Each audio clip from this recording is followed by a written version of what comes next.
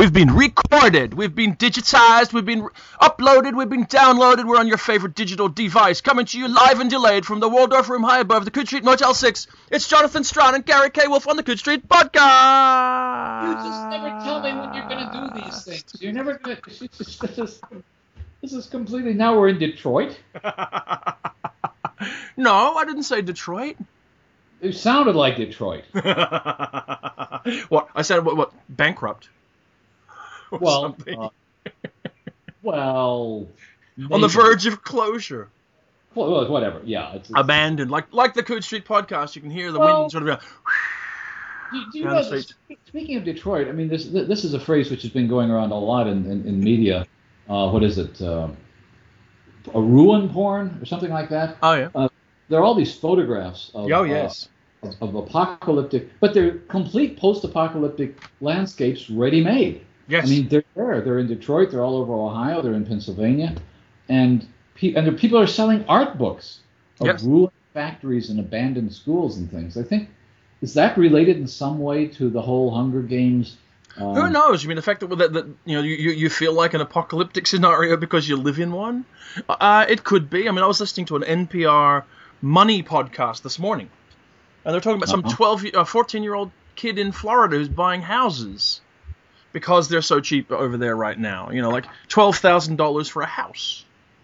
That's true. Which is insane. But I wonder, though, if this is... I mean, sometimes when we look at a science fiction theme, which might have been familiar to us for decades, the post-apocalyptic rural Arcadia rebuilding civilization theme, there's a new TV series here in the States which may or may not have made it there called Revolution. I've heard of it but not seen it. Hearing of it is about where you want to be. But a lot of the material from it is just drawn from the post-apocalyptic novels of the 50s. I was thinking about this because somebody, actually Paul DeFilippo, was writing a very smart review of this 1950s thing and mentioned the Lee Brackett novel, in which he has a rural community, an anti-technological community, people who are essentially Mennonites have a better chance of surviving. And I realized the community that's presented in this show Revolution is essentially that community without the Mennonite overlay. And then the series gets more and more bizarre from there on. And I think it's really a crypto right-wing series, but I'll have to explain that when somebody asks me about it. So actually, yes, you're right. I mean, I saw the Paul DeFilippo review actually of the American science fiction novel set that you did for Library of America. And since I suspect this could be finally 118 episodes into the Coode Street Podcast, Gary, the Let's Promote Us podcast. It's about time. It's about time, baby. First of all, I will say, go ahead. Finish. I was just going to say, Paul did a lovely review of the box set on BarnesandNobleReview.com at The Speculator, where he said simply just beautiful things about the box set that you've worked on. And I have to say, my copy arrived this week. Oh, it did? Excellent. Yes, I paid cash money for mine, Gary. Oh, I'm sorry. But that's okay. No, it's fine. Yeah, being a gatekeeper and a mullah, I figured it was probably okay to actually pay for a set. It's okay. Don't worry. No. And I have to say, a beautiful job. You must be delighted. I am absolutely delighted at the way it looks. I was shown the covers, but I really wasn't given a veto power over them. The one cover I don't like as well as the others. It's and I'm blanking on the name of the artist, Ralph Brillhart, which is actually a cover from A Plague of Pythons that has a sort of alien face right in your face. Yeah. As it turned out, they all look great. And the other thing that struck me about them is that growing up with especially the Richard Powers covers on cheap paperbacks, you realize that the paperbacks, all these great Ballantine paperbacks in the 50s didn't do justice to the artwork. No. I mean, it's really striking when it's reproduced on good paper with good printing. But apart from that, what I liked about Paul's review is that he actually went through and read all the novels and commented on them, which is a lot of work. It is. Reading 9 novels for one review. But I think he completely got what we were trying to do with that. Well, I mean, I don't think we've talked about, I don't know in what detail we've talked about it, and I'm not going to go back and listen to 117 podcasts to check, but how many novels did you actually read for this? I have no idea. I absolutely couldn't begin to guess because the Library of America people had come up with a list from standard sources that looked at award nominees and things listed in classic novels and that sort of thing. I went through my own chronologies, and there were some novels that I thought I probably don't need to reread, but to be honest, I even took a look at They'd Rather Be Right, and it turns out, yes, that probably deserves its reputation as the Hugo-winning novel ever.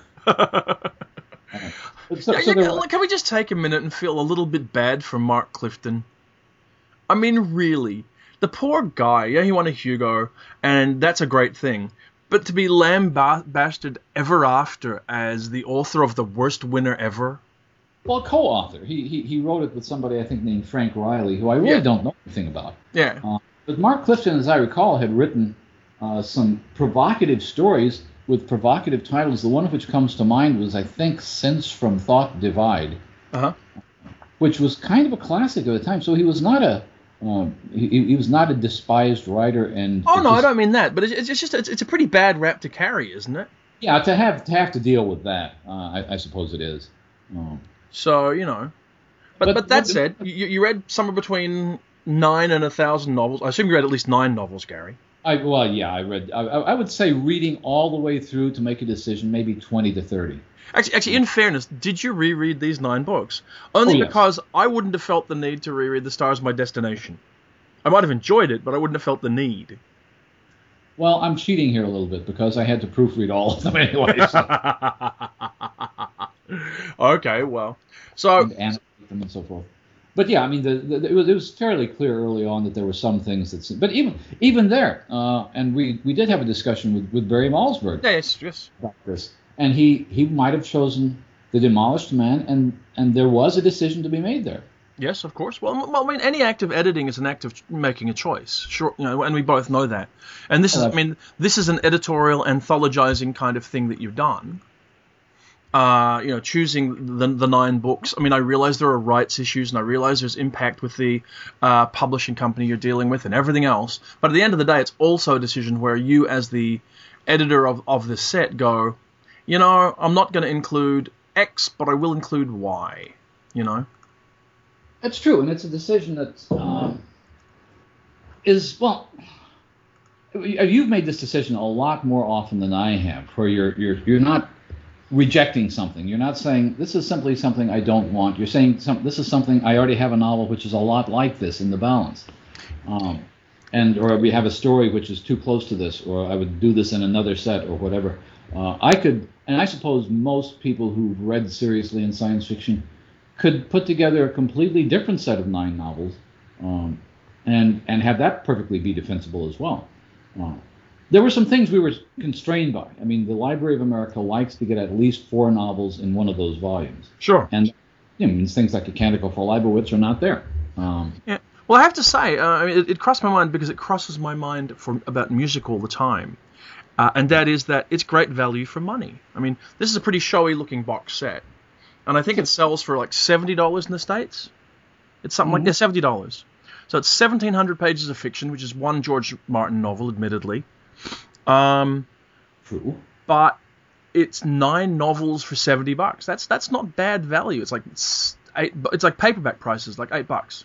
Well, it's discounted by the online retailers to $44, $45, $46. So it becomes very attractive.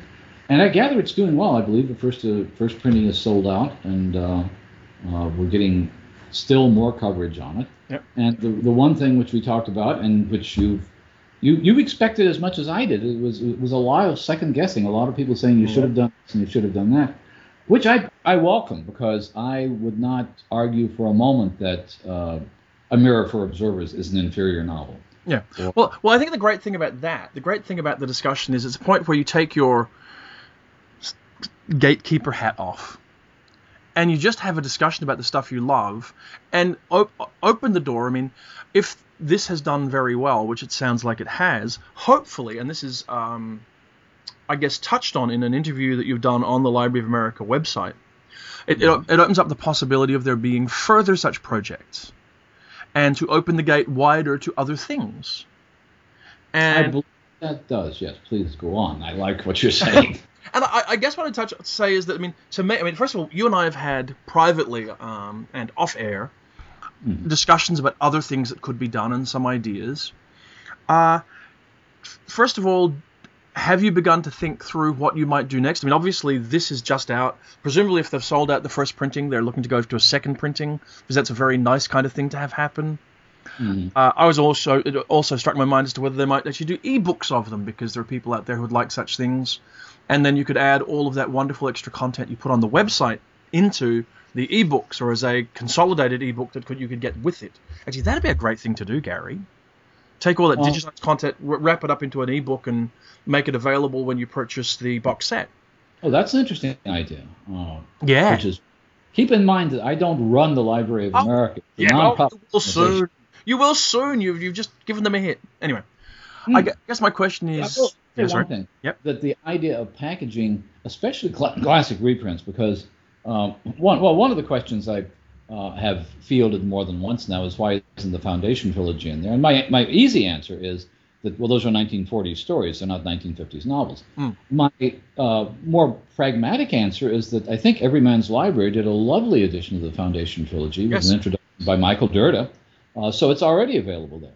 Yep. But what I like about this project is that the online content is really integrated. It really is part of this whole package, and you can get a pretty good sense of science fiction of the 50s. You can read the original short story, the short story Who by Aldous Budrys, which isn't actually that good, but it's fascinating to see how a not that good story can turn into what I think is a pretty good novel. Yep. Only pretty good. I thought it was one of the best science fiction novels of the 50s, but Gary. I think it was. And there were people who questioned that because it probably is, I would argue, it's probably the least well-known novel in the set of 9 novels. Well, I guess so, even though I confess I'm not going to sort of stick my hand up and tell you which, but there's at least one of these books I've not read. Oh, good. You don't have to tell me which, because I would expect most people to have not read all of them. And so that gave me an extra reason. Obviously, well, not obviously, but I bought the set that Peter Straub edited a few years ago, which I thought was fantastic. And obviously I was going to buy this, even though, I know you. And I would be glad to tell you the number of free copies I got. I'm going to guess somewhere around the number, sort of, in addition to your own copies, probably none. But I guess really what I'm thinking is, what's next in your mind? What's the next logical step now? You must be beginning to think it through. I've not talked to Max Rudin, who's the publisher of the Library of America, or Jeffrey O'Brien, who's the editor. I know that they've been interested in. Obviously, the interest started with Philip K. Dick. It started. Of course, yeah. This there are two ways I think you can look backward. A collection of stories of the 40s, or 30s and 40s would be possible. Although by and large, the Library of America doesn't like to do general short story anthologies. The Peter Straub anthology was an exception. The most logical, the other two logical directions would be to look at novels of the 60s or 70s, which would certainly help correct the gender imbalance in my volumes. And the third thing would be to look at which authors, and probably not living authors because they tend not to do living authors, but which science fiction authors, American science fiction authors, are likely to get or deserve their own Library of America volumes. Yes. And I would guess that at the top of that list, almost inevitably, is Ray Bradbury. Yes, if they're going to let that happen, I guess is the thing. It's up to the Bradbury estate at this point. Yeah. My second choice, I was thinking about this while I was writing this, and my second choice at this point probably would be Joanna Russ. But isn't that really a collection of the 70s, though? No, I'm sorry. I'm not talking about. Okay, sorry. Okay. I'm talking about single author collections. Sure. And the two of the most prominent authors who have died within the last couple of years are Bradbury and Russ, and both of them have plenty of material for a Library of America volume. But yeah, in terms of doing novels of the 70s, you could go all the way through the 80s. You could certainly do. I think it becomes much more difficult for a couple of reasons. Yeah. One, that the novels get longer when you move out of the 50s. and the other is that there are more of them. Yeah. And probably more of them that are of very high quality, because even though I would make an argument, and do make the argument, that the 50s was a kind of golden age, it was the first golden age for novels. I don't know if I'd make the argument that the 50s as an age of novels was necessarily better than the 60s or the 80s. Do you think the 80s and the 60s and the 80s were better than the 70s? No, I didn't mean to exclude the 70s. Sorry, I'm not trying to actually. I'm really not trying to trip you up. I'm just thinking about it. Sort of the kind of things that you would put into such sets. I mean, you're right about Russ. I could see a book being done on Russ very much like the Shirley Jackson book they did. Exactly. Because none of Russ's novels were very long, and you could add a smattering of short fiction to help round it out and define the book, and you could have a really good book. Yeah, I mean, it's a book that needs to be available. You should do that book, Gary. Well, as I say, this is an interesting organization. They're very easy to work with. I should say that they're fun to work with. The people I was working with all read all the novels. Yep. And especially this one researcher did enormous amounts of work in finding the correct editions, finding publishing histories, and that sort of thing. But essentially, there is a process that goes on behind the scenes, or at least behind anything I'm involved with, that has in mind the notion that this is a kind of canon formation. We've talked about this before. I don't like the idea of canon formation, and I certainly don't want to be accused of being one of the ones who forms a canon. But on the other hand, I can understand the argument that if you're putting together a classic extensive series of books of American literature, that science fiction ought to be part of that, and it ought to be part of that in more than 2 or 3 volumes, more than Philip K. Dick and more than Sure. I agree with you. I have to say, what crossed my mind as you said that you're uncomfortable with canon formation is, are we on Coode Street, and that means, I guess, just you and me, are we being disingenuous and naive when we deny that role? Because, I mean, let's face it, you've just edited American science fiction 9 classic novels for the Library of America, Gary. That's a pretty solid shot over the bows of canon formation, whether you mean it to be so or not. It's a shot over the bows of American literature canon formation. My essential argument here is that there are a lot of science fiction novels that belong in the canon of American literary novels, period. Mm-hmm. This is a sampling of them from the 1950s. And this is a sampling that covers a lot of different things. In other words, I would not claim that these are the 9 best science fiction novels of the 1950s. They represent a lot of different things. We wanted different themes. We wanted different approaches to science fiction, different stylistic approaches. You get Sturgeon is a very different writer stylistically from Bester, for example. So you want to get a fairly decent picture. You want things that reflect the 50s in some ways, that depict American culture. I guess my question is, when you talk about a canon, what does that mean? Is it simply a qualitative judgment that this is the best novel of the year, as the Hugos claim to be?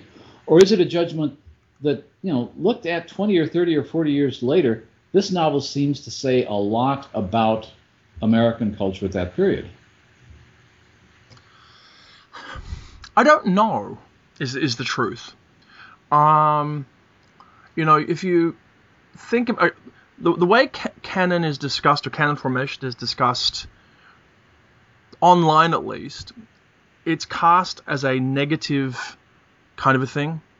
It's cast as a reducing what's being looked at, about keeping things out. I mean, that's the whole gatekeeping concept, isn't it? Really, it's not. It's about what gets let in and what gets kept out, and that ergo somebody somewhere gets to do the keeping in and the keeping out. Yeah. That's true. And that's a very uncomfortable kind of an idea. It's naive not to, I mean, I've thought about this myself over the last weeks and months and whatever else. I could sit there and I could list the things that I do, and you could say, well, how can you argue that you're not part of this process? And I struggle to come up with an answer to that, because after all, whilst I'm not constantly aware of it, whilst I'm not attempting to do it overtly, sure, I can see that there's some merit to that approach. So I guess to circle around to your key question is, what's the value of canon formation? What's the negative? I think if canon formation is done in as open a way as possible, in as inclusive a way as possible, then I think what you get a chance is hopefully to come up with a historical picture of what's been of merit and of interest over time. Mm-hmm. And so your books for the Library of America as an act of canon formation, I think if you take them as an act of science fiction canon formation, you could sit there and say, well, you got one woman in there, I think.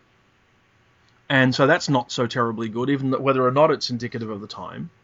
On the other hand, you could, if you look at the Library of America as a whole and similar broader literary canon canon forming procedures, there's not been a lot of science fiction included in that, really.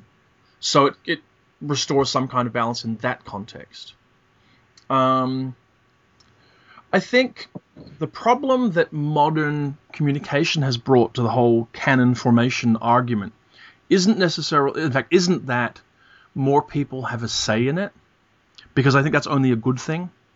I think that it's expected to happen more quickly. The life cycle for canon formation has been reduced arguably from decades to weeks. If Gardner Dozois' year's best science fiction is an act of canon formation, then his new year's best is forming canon as it goes, laying it back behind it like fresh tarmac. Mm-hmm. And it really, you don't know it that quickly. I would argue probably that, the point at which stuff in Gardner's books becomes canon is 15 years ago or so, or 20 years ago. At that point, you can begin to look, and you're looking back from here. I agree, and I think Gardner recognized this when he did the best anthologies. Yeah. He was trying to go back and look at those things. Year by year, you can't form canons. I think in defense of the idea behind the Library of America, which is not a new idea, because the modern library back in the 1940s did the same thing. The Everyman's Library in England did the same thing. That what this is not an act of deliberate canon formation so much as it's an act of canon recognition. Mm-hmm. One of the other books, for example, that appeared about the same time as mine from the Library of America was Laura Ingalls Wilder's Little House on the Prairie books. Yes.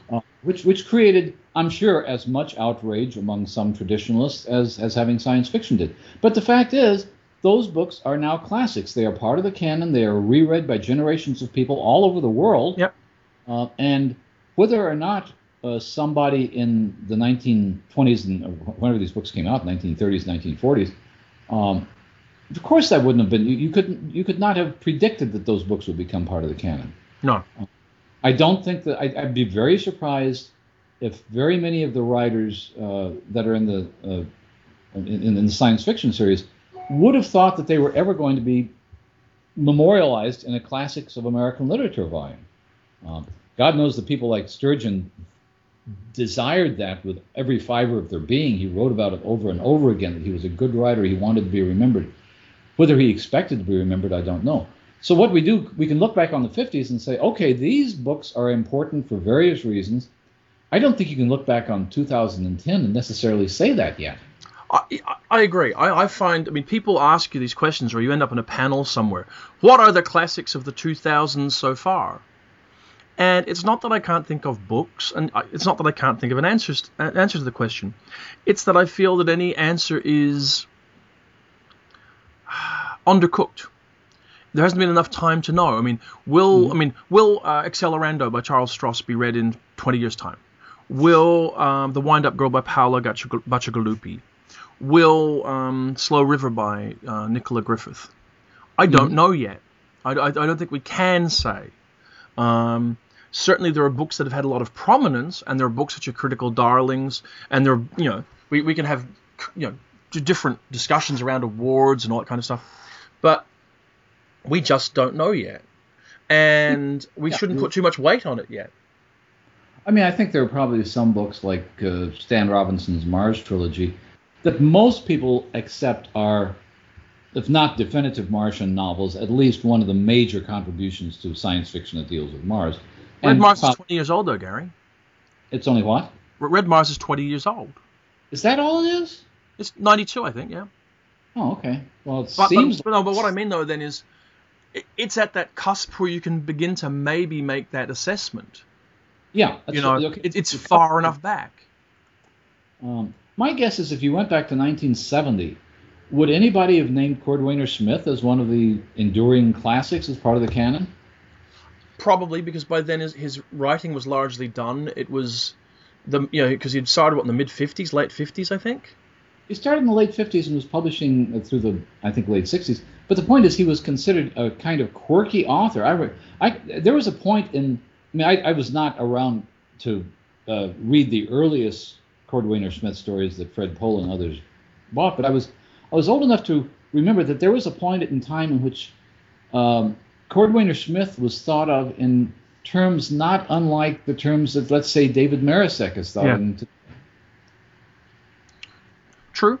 I mean, but it's interesting as well, though, and we've had this discussion and we've gone through the exercise before as well, so I'm not going to repeat it too much. But I mean, you mentioned 1970. You go back to the 1970 Hugo ballot, and you can pick out what made it into the canon and what didn't. Yeah. Just looking down the list of names. And I think if you leap 20 years ahead to 1990.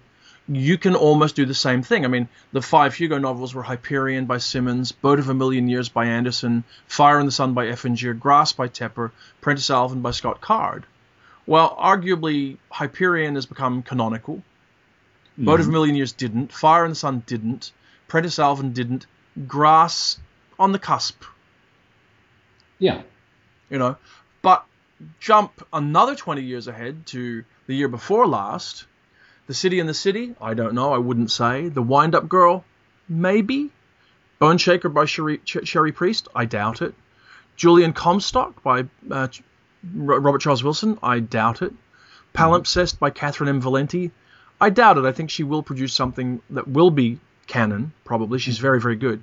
But I don't think that will. And WWW Wake by Bob Sawyer. And you're going, yeah, I don't think so either. So, but then... What happens is in 2030, when I would be 69 and you would be 1 billion, and we did this again, you might look back and say, well, of course Bone Shaker was going to be canonical. Everyone can see that in retrospect for these reasons. So, yeah, it's just not enough time. I think the same thing is true with writers. I mean, there are novels and stories which become canonical partly because the writers have become major writers in the field. I mean, I'm surprised. I'm one of the things I'm reading now is the selected stories of Ursula K. Le Guin, which she selected herself for a collection from Small Bear Press. The second volume is the volume that everybody will recognize. It's mostly science fiction stories, and I'm thinking canonical. Okay, these are that sounds like a really bad rap song, Gary. Go on. I know it does. Anyway, yes, yep. Okay, we can record this later. We can perform this at World Fantasy if you'd like. Oh. Okay, let's do that. I wonder if we could get John Anelio to help us with the music, and then we'll be away. We'll be all right, absolutely. But some of the stories are canonical, to be honest, because they're Ursula K. Le Guin stories. Yes. We pay attention to her. We pay attention to writers who are significant writers, and in some cases, you mentioned one of the nominees, for example, being Sherry S. Tepper.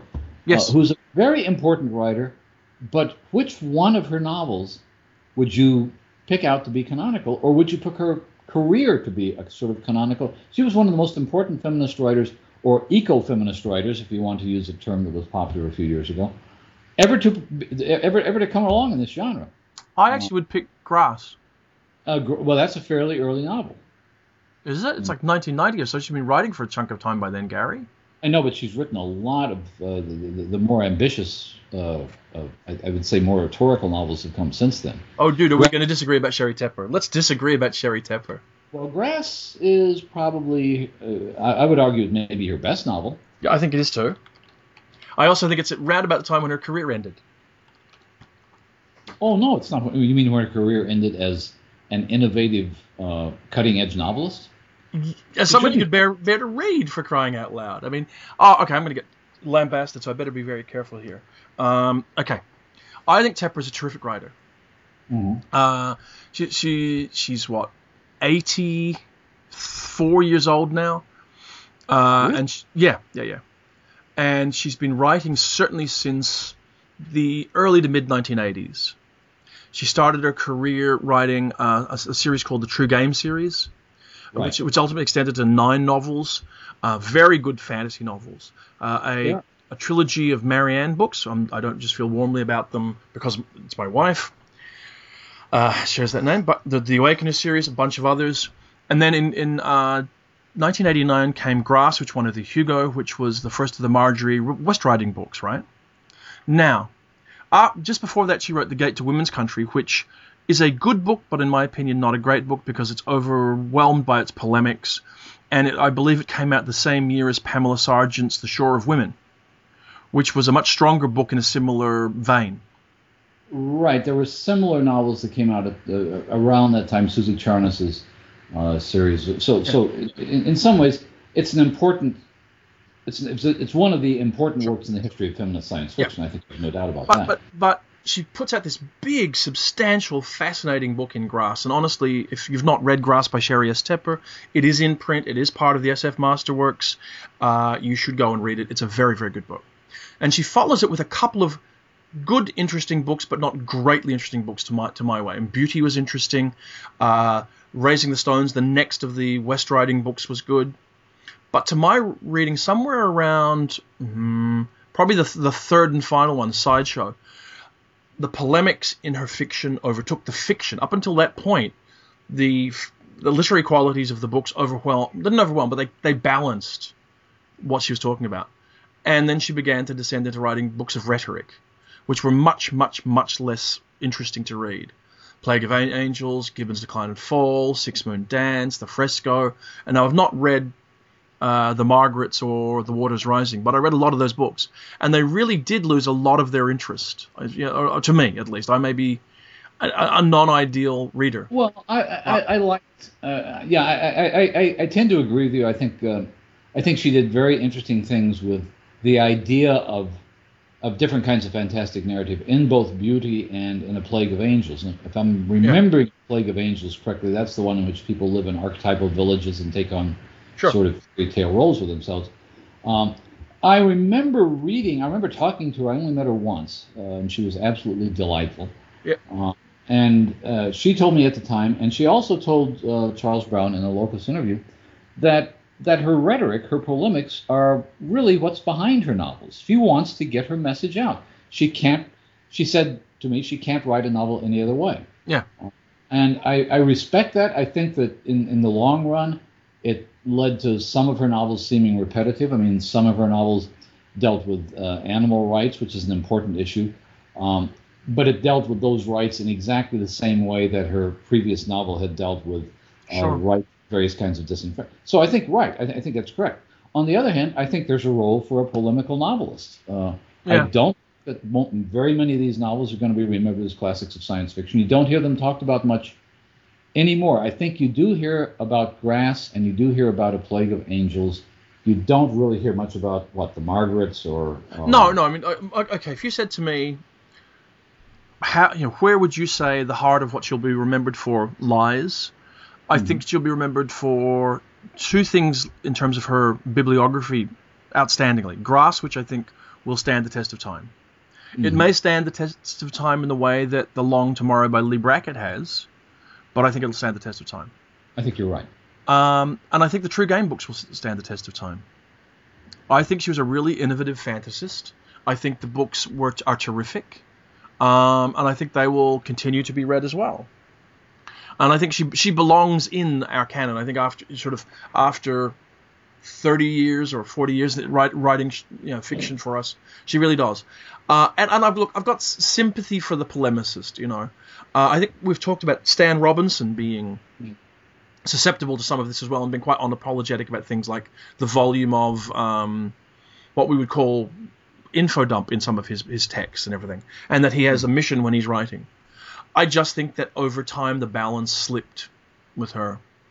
And other readers may completely disagree, and I'm happy to entertain that discussion and to be disagreed with. And ultimately, I'm not trying to I want to step back from my own comments a little in the sense that I'm not trying to say Sherry Tepper will or won't be allowed in, or I would or wouldn't. I'm one reader. I think there are different There are obviously different takes on it, and this goes back to the point of where canon formation really comes down to what people are reading 50 or 60 years later.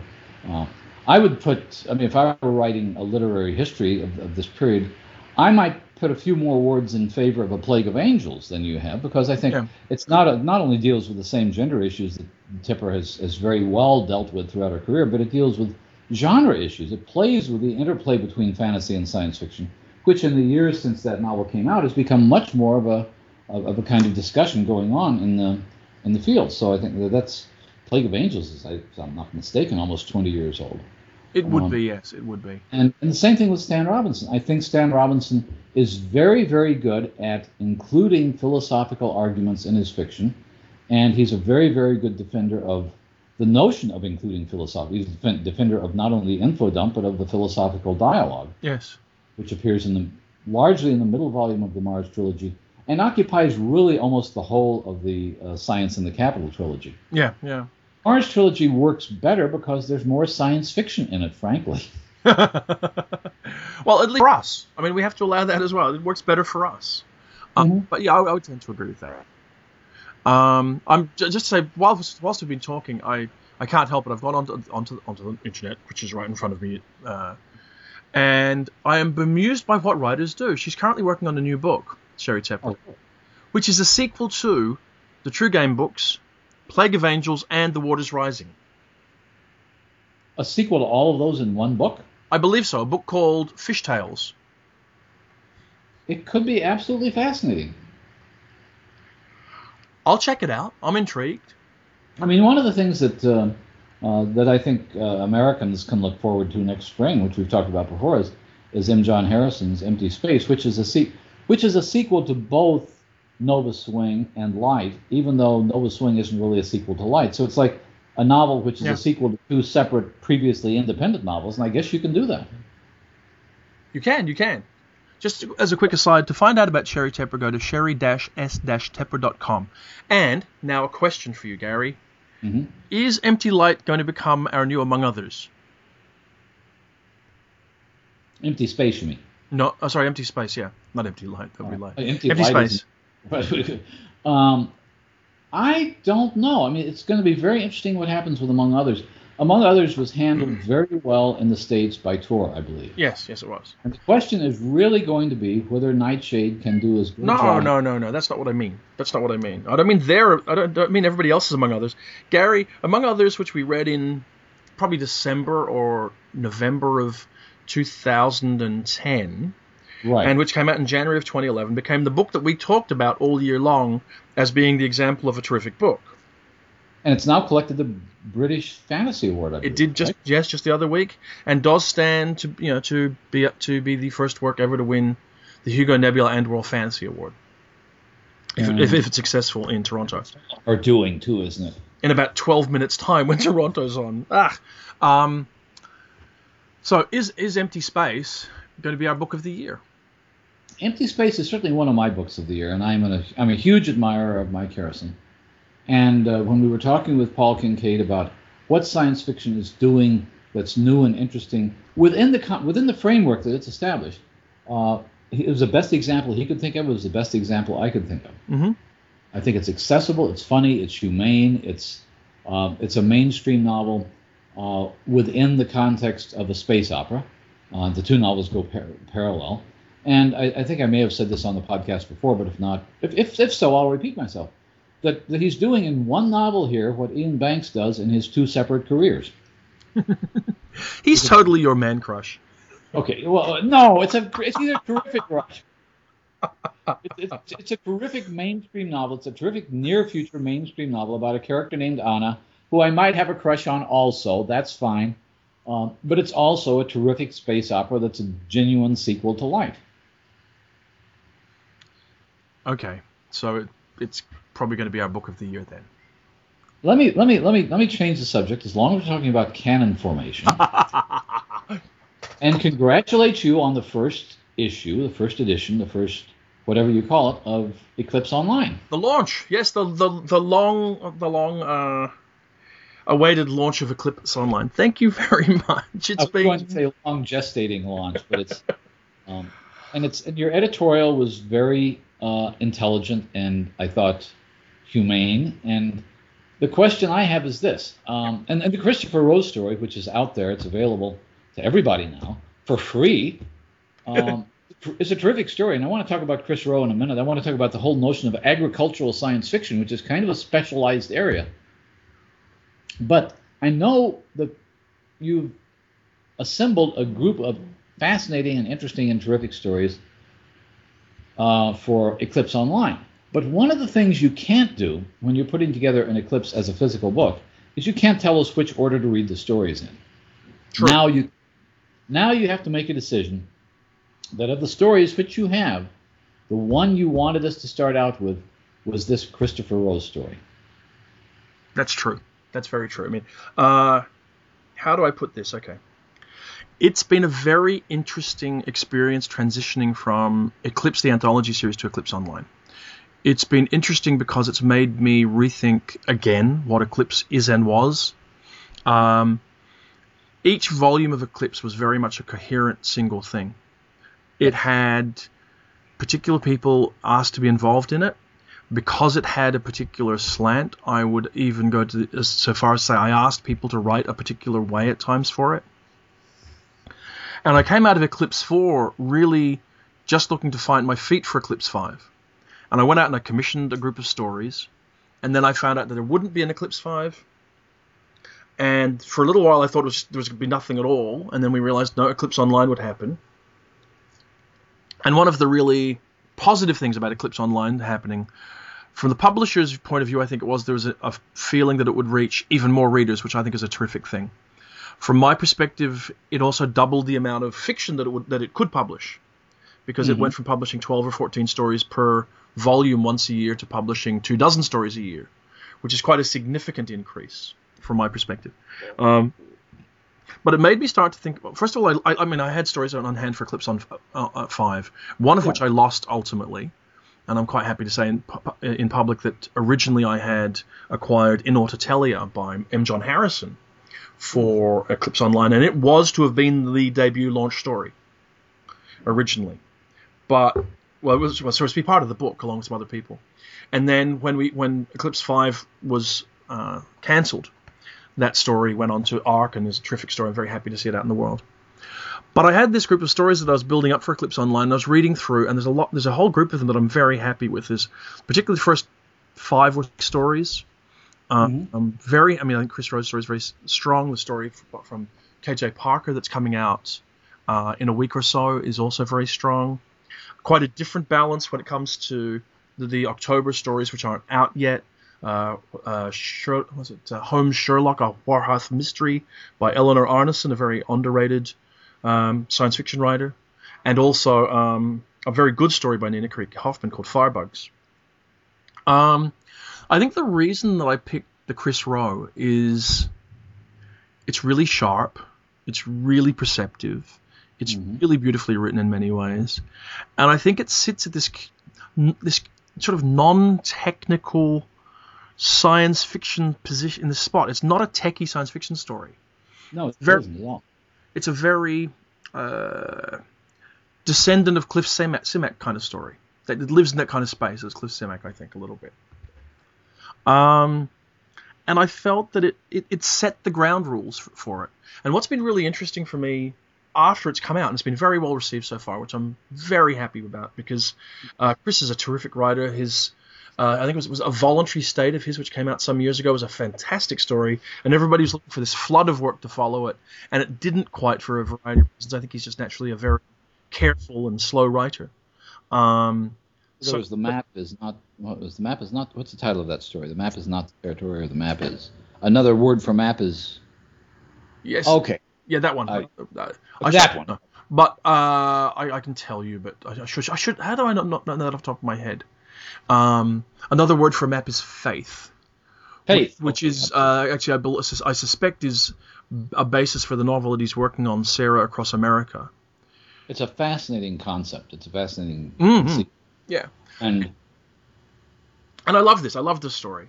But what it made me do, and it's been quite a very significant influence on my thinking about Eclipse, Over the past month or two, as I've had subsequent stories come in, and I've suddenly found myself for the first time really thinking, that's not an Eclipse story. I mean, I've read a couple of good stories that I've passed on because they just weren't Eclipse stories. And I still don't quite know what an Eclipse story is, but I suddenly find that, or at least I don't know how to state that overtly to somebody yet. But I find that increasingly there's what I want on Eclipse Online, and I kind of feel like it's going to take 12 months to get to the point where it's really firing exactly the way I want it to fire. I'm getting the stories in and everything. This has all been done on a shoestring and on a tightrope. So I understand that, but you've been doing Eclipse for 5 years now. I mean, this is not a new experience for you to know what is and isn't an Eclipse story. Well, maybe I'm just the least perceptive person in science fiction, Gary, and I'd certainly put my hand up for that. Or the least self-aware. But it's different because an Eclipse 3 story would prove to be different to an Eclipse 4 story for me. Uh-huh. An Eclipse 2 story was distinctly different from an Eclipse 3 story in many ways. And the stories were set in the context of these other stories in the book. And that influenced how readers read them, how I read them, how I felt about them. I was looking for a kind of balance. Now I feel like I need balance every week or every fortnight. Stories come out once every 2 weeks. And each story has to completely represent Eclipse now. It is its own whole. It's not part of a whole. I mean, ultimately there may well be an annual book that will collect some of the stories, and I think that's possible. And then that might give you a perspective looking back. I mean, if there's an Eclipse 5 2012 stories or something, and it collects 12 or 14 or 16 of the 24 stories that come out, then that might put them in a kind of context and you'd look at them together. But right now, for example, there is only one Eclipse Online story. Mm-hmm. And at the end of this month, there will only be 2. And you'll read them distinctly, clearly, one at a time. They get a lot of air around them, which I think is great. Well, that's what I mean about the fact that you are now telling us, in some way, the order in which you want to read the stories. When you put out an Eclipse book, there's always the sense with any anthology, and there may be people out there who read anthologies from page 1 to in the book. I'm not one of them. I'm one of the people who will read the first sentence of a story, and if it doesn't grab me, I'll go on to the next one, and I'll read them in whatever order it grabs me. Now you're giving us no choice. Now you're saying the Christopher Rose story is the first story we will read in the new Eclipse, and something else will be the second story, but we basically don't have the option of getting bored with this first story, which, by the way, I should say is not boring at all. It's very ingratiating. Well, I mean, I guess that's all true. It's also the nature of the beast. It's not really, is it? I was going to say, it was an approach that was put to me as the way we'd go, and I think it's got its advantages. And the advantage is that you focus on one story. Yes, I am having to think about it. Yeah, I mean, this opening month, which I think is very, very strong, I went back and forth with the publisher about whether we were going to run the KJ Parker story first, whether we would run this story first, which one seemed the best one to lead with, and I'll be very curious to hear what you end up thinking of the second story when it comes out, One Room and Everywhere. But it's leading people through. You're right. And well, I mean, I think that's fine. I think, but that to some extent is a different kind of role for an editor than you've ever had before. It is, and it's an exciting one, and it's interesting because it's not quite morphed to exactly what I wanted it to be. It's a compromise with the publisher, and one I'm happy to have made. Initially what I wanted to do is I wanted to do a real monthly magazine. Uh-huh. I wanted to release on the first day of the month the stories and the fiction, the fiction and maybe some non-fiction and whatever else. And the publisher was very clear that they liked a more integrated approach where Eclipse Online was part of a greater whole in the Nightshade Books website. And I completely understand it. I mean, Eclipse would not exist without Nightshade, as you know, and without Jason Williams and Jeremy Lassen and Ross there. Now, Eclipse Online is even more integrated with Nightshade Books. It is a feature of their website. It is their featured fiction, much in the way the only analogous situation I can think of is a Subterranean run, Subterranean Online / Subterranean magazine as part of Subterranean Books website. So that is its corollary. I don't know how much it will mirror the books that Nightshade publish, though there are some writers there that I'd be very, very eager to feature ultimately, particularly Greg Egan. Mm-hmm. And hello out there to Greg if you're listening. But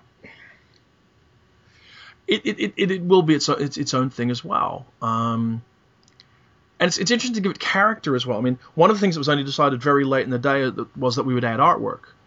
Originally, it was going to be just the story itself. And then I began to feel like, I mean, there are other things I want to do. I have other ideas for growing Eclipse Online that I've not discussed with the publisher, so they're just really my notions that have to do with adding ebook versions of things, audio versions of things, supplementing different kinds of fiction, all this kind of thing. And maybe over time, if it's successful, it will be. But doing this kind of thing is successful and is expensive. And so really, it's something that will have to grow bit by bit over time. But adding the artwork by Kathleen Jennings, who I hope, at least for the first year, will illustrate all the stories, gives it much more character, I think, and gives it much more appeal, and is a terrific thing to have done. I'm very, very pleased and happy and proud that she was willing to do the work and do it on a very tight turnaround. She's currently doing 4 new pieces of artwork for 4 stories, even as we speak, that have to be done before World Fantasy. Hello, Kathleen. Oh. That is terrific artwork, I will say that. And I should say also, I think the Chris Rose story is terrific. And interesting because of some of the reasons you've mentioned. It is because we've been talking about people like Sherry Tepper, and we've been talking about people like Lee Brackett. There is a kind of rural, small-town, agricultural science fiction, which is a very rare but very consistent theme in science fiction. And the Chris Rose story very much touches upon this. It touches upon horse racing. It touches upon agriculture. It touches upon themes that we don't normally think of as science fiction themes. It does indeed. It's all about the small scale surviving the apocalypse. You know, that kind of thing. And all of these stories, all of the agricultural stories that I can think of off the top of my head, tend to be in that vein, because I guess it gives you some kind of reason maybe to move beyond the ebb and flow of urban culture and look at the importance of rural culture. I don't know what's not going to be a good thing. No, it's a theme that fascinates me, particularly in terms of the Chris Rose story, because my dad was a feed salesman for a farm cooperative in Missouri. Okay. So I understand kind of the world that he's talking about here, and it's a world which he's written about in other stories as well, including another word for map, it's faith. But there is a sense in which, this is arguably one of the most crucial scientific problems of the near future is agriculture. Certainly Paolo Bacigalupi dealt with that essentially in The Cavalryman and in his earlier stories. And you're right, it goes back to some stories like Lee Brackett. It goes back a little bit. There's some acknowledgement of agriculture in stories like, Asimov's The Naked Sun, or even Bob Silverberg's The World Inside. Sure. But those all deal with the notion that agriculture will somehow be able to feed a population of 20 billion or 30 billion or 40 billion people, or whatever it is. The thing that struck me about the Chris Rose story is it's a ground level story. It deals with the actual problems of somebody trying to breed crops in an environment such as the one described. Yes. Yeah. Wait, while you're talking, thinking, are we about to coin farm punk? And then I thought, no, because farm punk. Yes. Okay. No, you can't have farm punk. Do you know why? No, do it. I mean, everybody who's listening to this, make a meme out of farm punk. It's due. way past due. Or agri punk. The only problem with farm punk / agri punk is there's nothing punk about it, is there? It's the antithesis of punk. It's sort of the antithesis of punk culturally. Yeah, it is. I was thinking, I wonder if the reason it's not more common is it's not immediately sexy. It's not immediately sexy, and it's also something which is completely outside of the experience of most modern readers. One of the things I was thinking about when I was looking at Lee Brackett's The Long Tomorrow for this is, when she was writing that in 1955 or 56, a large chunk of America had a notion of what farming life was like. Yes. I don't think that's true anymore. Well, I think that's true. And I think it's a romanticized view. And I don't know to what extent, I really don't know to what extent there's still something romantic about this story. Actually, for some reason, the other story that you made me think of, and I'm sure you've not read it. Have you read a story called Wives by Paul Haynes? I don't know it. But it's a really horrific, disturbing science fiction novella that Paul wrote and was published in X6, the anthology that also featured Margot Lanigan's Sea Hearts novella. That's why I know about it. Yes, I did see that anthology.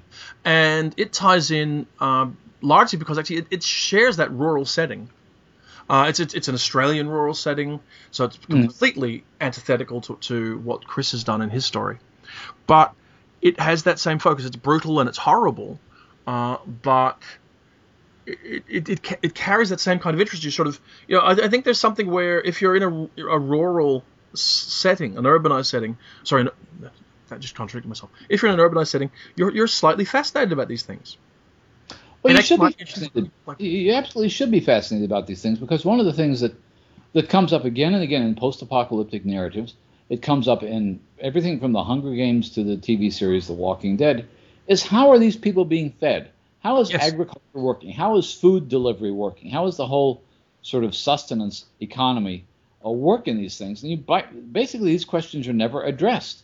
And yet they are arguably the most crucial questions to be asked about a post-apocalyptic future. Indeed. Where do we get food? Well, maybe we need more of it. You know what we don't need more of, Gary? What do we not need more of? The Good Street Podcast. We're almost at the end of our hour. We rambled our way through it. We sat down. You were fresh out of hospital. We didn't know what we were going to talk about. And we should tell our listeners that Gary is in good health, but was in the hospital last couple of days. I spent 2 days in the hospital, mostly waiting for the results of tests, and which were all clear, and so we're all happy about that. Yeah. And I was going to briefly discuss my best of the year, which I'm slaving away on even as we speak. I've already contracted the first 10 stories of the ultimately 30-odd that I'm going to contract. Mm-hmm. Got those to do. But I guess the thing I would close up with on this, the 118th or even maybe 119th if my count is off, podcast, is we're all going to Toronto, Gary. We will be having fun in Toronto. I just received in the email today a schedule of what I'm supposed to do there. Yep. I presume you did too. I did. I preempted them, Gary. I think it was the right thing to do. And it's actually 119 because, of course, Kidge's podcast was 118. Oh, yes, right. So I preempted Barbara Roden and the programming team a little bit, and so kept my commitments down to just one program item. And we'll be on the same program, I presume, which is it'll be you and I, my friend, along with some other folk. Excellent folk, yeah. They are indeed excellent folk. Well, I was going to say all good friends of ours, but I think actually that's not true. There are several good friends of ours and some other people who I don't know very well. But there are no active enemies of ours. Well, there's you. Oh, Gary, you drew the short straw. Because you're the Toastmaster, Gary.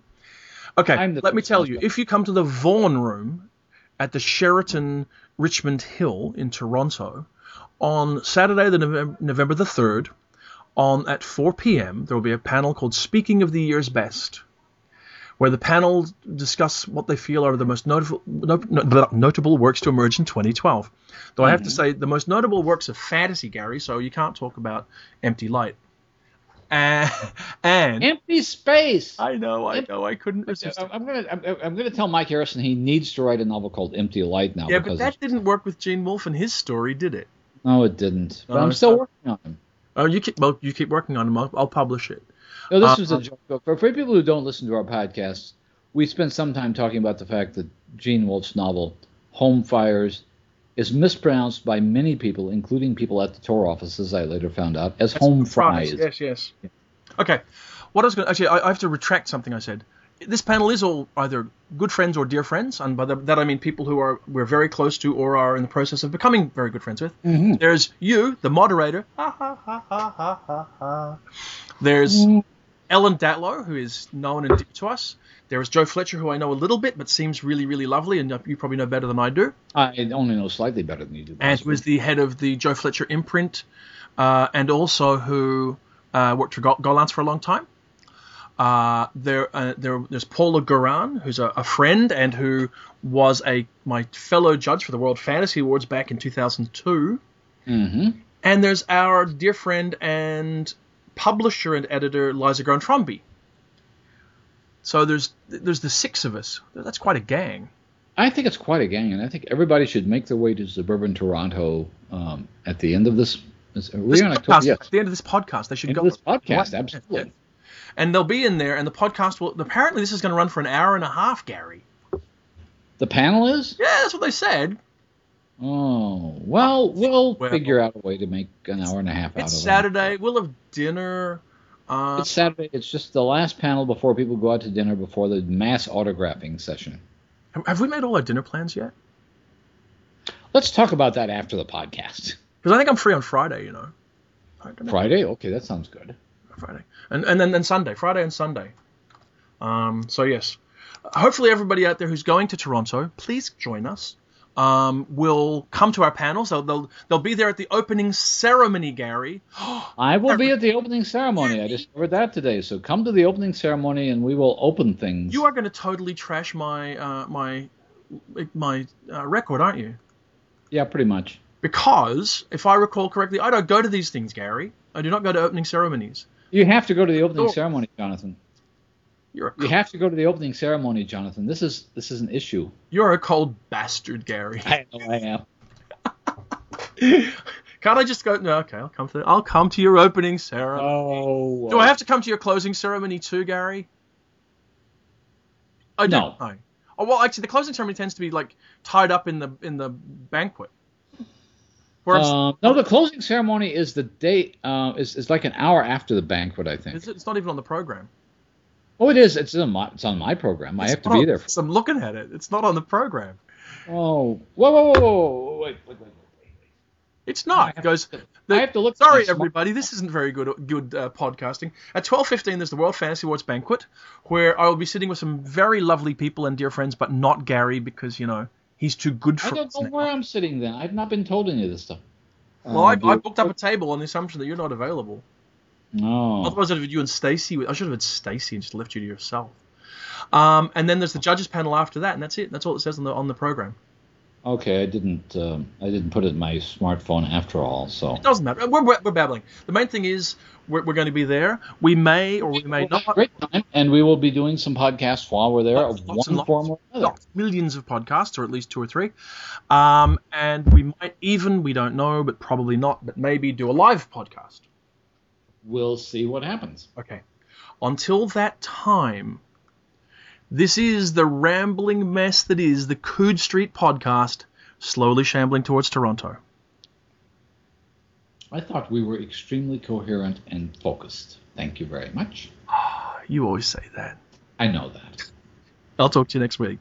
Talk to you next week. Bye. Bye.